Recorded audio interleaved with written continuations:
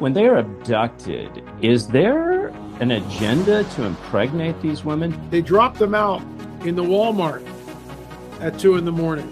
Do they have a birth certificate? Because they don't grow up here, they grow up in the ships. Walking towards her is a 12-foot woman. They've made many, many movies about aliens. But the question is, are they angelic or demonic?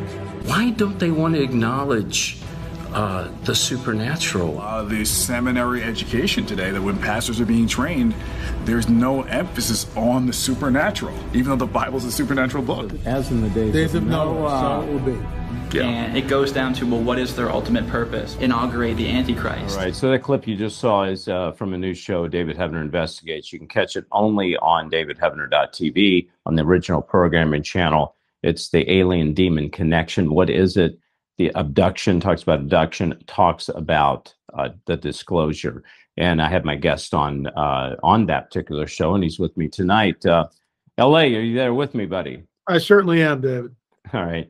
When people are abducted, which I want to get into the detail with you, but when, especially women, when they are abducted, is there an agenda to impregnate these women, to mingle the seed? Absolutely. There's a this is part of my when I saw this on Fox News, I about fell out of my chair. So Brett Baer on his show is discussing and stating on the record that some women who are taken aboard UFOs find themselves pregnant. Now, that's really bizarre. They run the story, that's the headline, but they don't go into it. It's all part of the greeting program, and it goes back to the Genesis 3:15 narrative. So what are they trying to do? They want to impregnate these women. They want to mingle their seed. They want these women to birth a little demonic babies? No, that's not what happens. The woman is taken usually at 10 to 12 weeks towards the end of the first trimester. Right. She's re-abducted, taken, and the baby is taken. In our fourth film on UFOs, we sit down with Karen, who was taken at a very early age, and she was impregnated by them 3 times, and she lost the baby. The baby was taken from her 3 times. And I've heard this over and over and over and over and over again, literally now for decades. That's the way it is. And what did they do with these babies, LA, when they take them? They're hybrids. They're part, the DNA, the seed has been mingled. And I remember asking Chuck Missler this very question, years and years ago. And I said, Chuck, what do you think the end game is here? Without hesitation, Chuck Missler said, Satan is outnumbered 2 to 1. He's building an army. And now we know that these so-called hybrid entities are integrating into the population. How do we know that? Because people see them, people interact with them. And it's going to become more and more, not less and less, but more and more as time goes. So let's say the hybrid's a baby. It's part human, part of the demon seed that was put in Rosemary's Baby. And it grows up and it's 20, 25 years old. You're actually, do they have a birth certificate? Do they have a way to arrange to make these people have a real life? I mean, you following me? How are they making that? Social Security number, all that? According to Dr. David Jacobs, and he's been in this field and looking at it, his book called Walking Amongst Us talks about the integration of hybrids. So we've heard all sorts of stories from people. But Dr. Jacobs says this, and I realize this will sound bizarre, but when people are taken aboard the ship, here's the hybrid. So they have a handler who's human. Oftentimes that handler might be the woman or someone who's close to that hybrid entity. They pair them up. They drop them out in the Walmart at 2 in the morning. And this is the way they're integrated. Because they don't grow up here, they grow up in the ships or the second heaven. So now they're here and they don't know what a pen is. They don't know what a pen is. Okay. Wow. They're integrated. I'll tell you another story. This woman was in a neighborhood, nice middle-class neighborhood. And she had neighbors that moved in, very strange neighbors. They weren't really seen. And they were, instead of curtains in the windows, they were like tablecloths or towels and things like that. It's kind of strange. So, she being sort of a Mrs. Kravitz type individual decides to go over with like a cake or some food or whatever. And she knocks on the door, and the woman answers. And they begin a conversation, and she's kind of looking in the house, and the house is like, it's not set up. It's weird looking. It's strange. And as they're talking, the woman's face shapeshifts into an alien, and she slams the door on the woman who brought the food. The next morning, they're gone. The next morning, they're gone. Here's another one. So this guy is in like a construction type deal. They're going to lunch. They're in his pickup truck.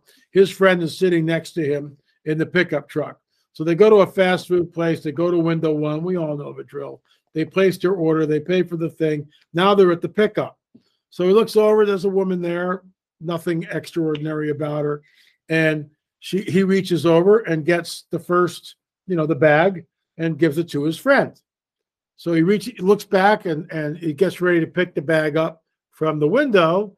He gets the bag and he's looking at the window at the woman, and he's saying, "Thank you." Her face shifts. Half the face becomes iridescent and alien. The other face is human. They look at each other. She realizes she's been outed. He freaks out.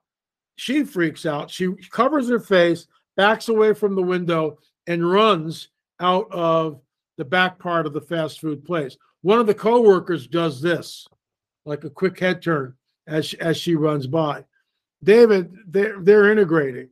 They're here, and they are appearing, because we know that there's countless other people that have had the same experience, and they keep it within themselves. They don't say anything. They're afraid to talk about it. It's time to let the cat out of the bag and let people know that this is real. It ties into the biblical prophetic narrative that we find in our Bible. It's all about the seed.